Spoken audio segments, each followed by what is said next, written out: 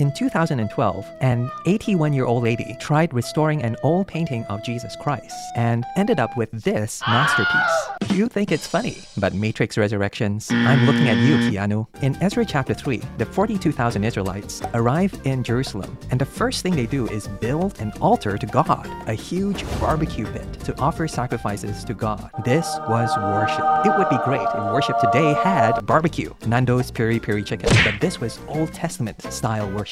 It's only in year 2 when construction begins on the temple. The whole gang turns up at this construction site, and what do?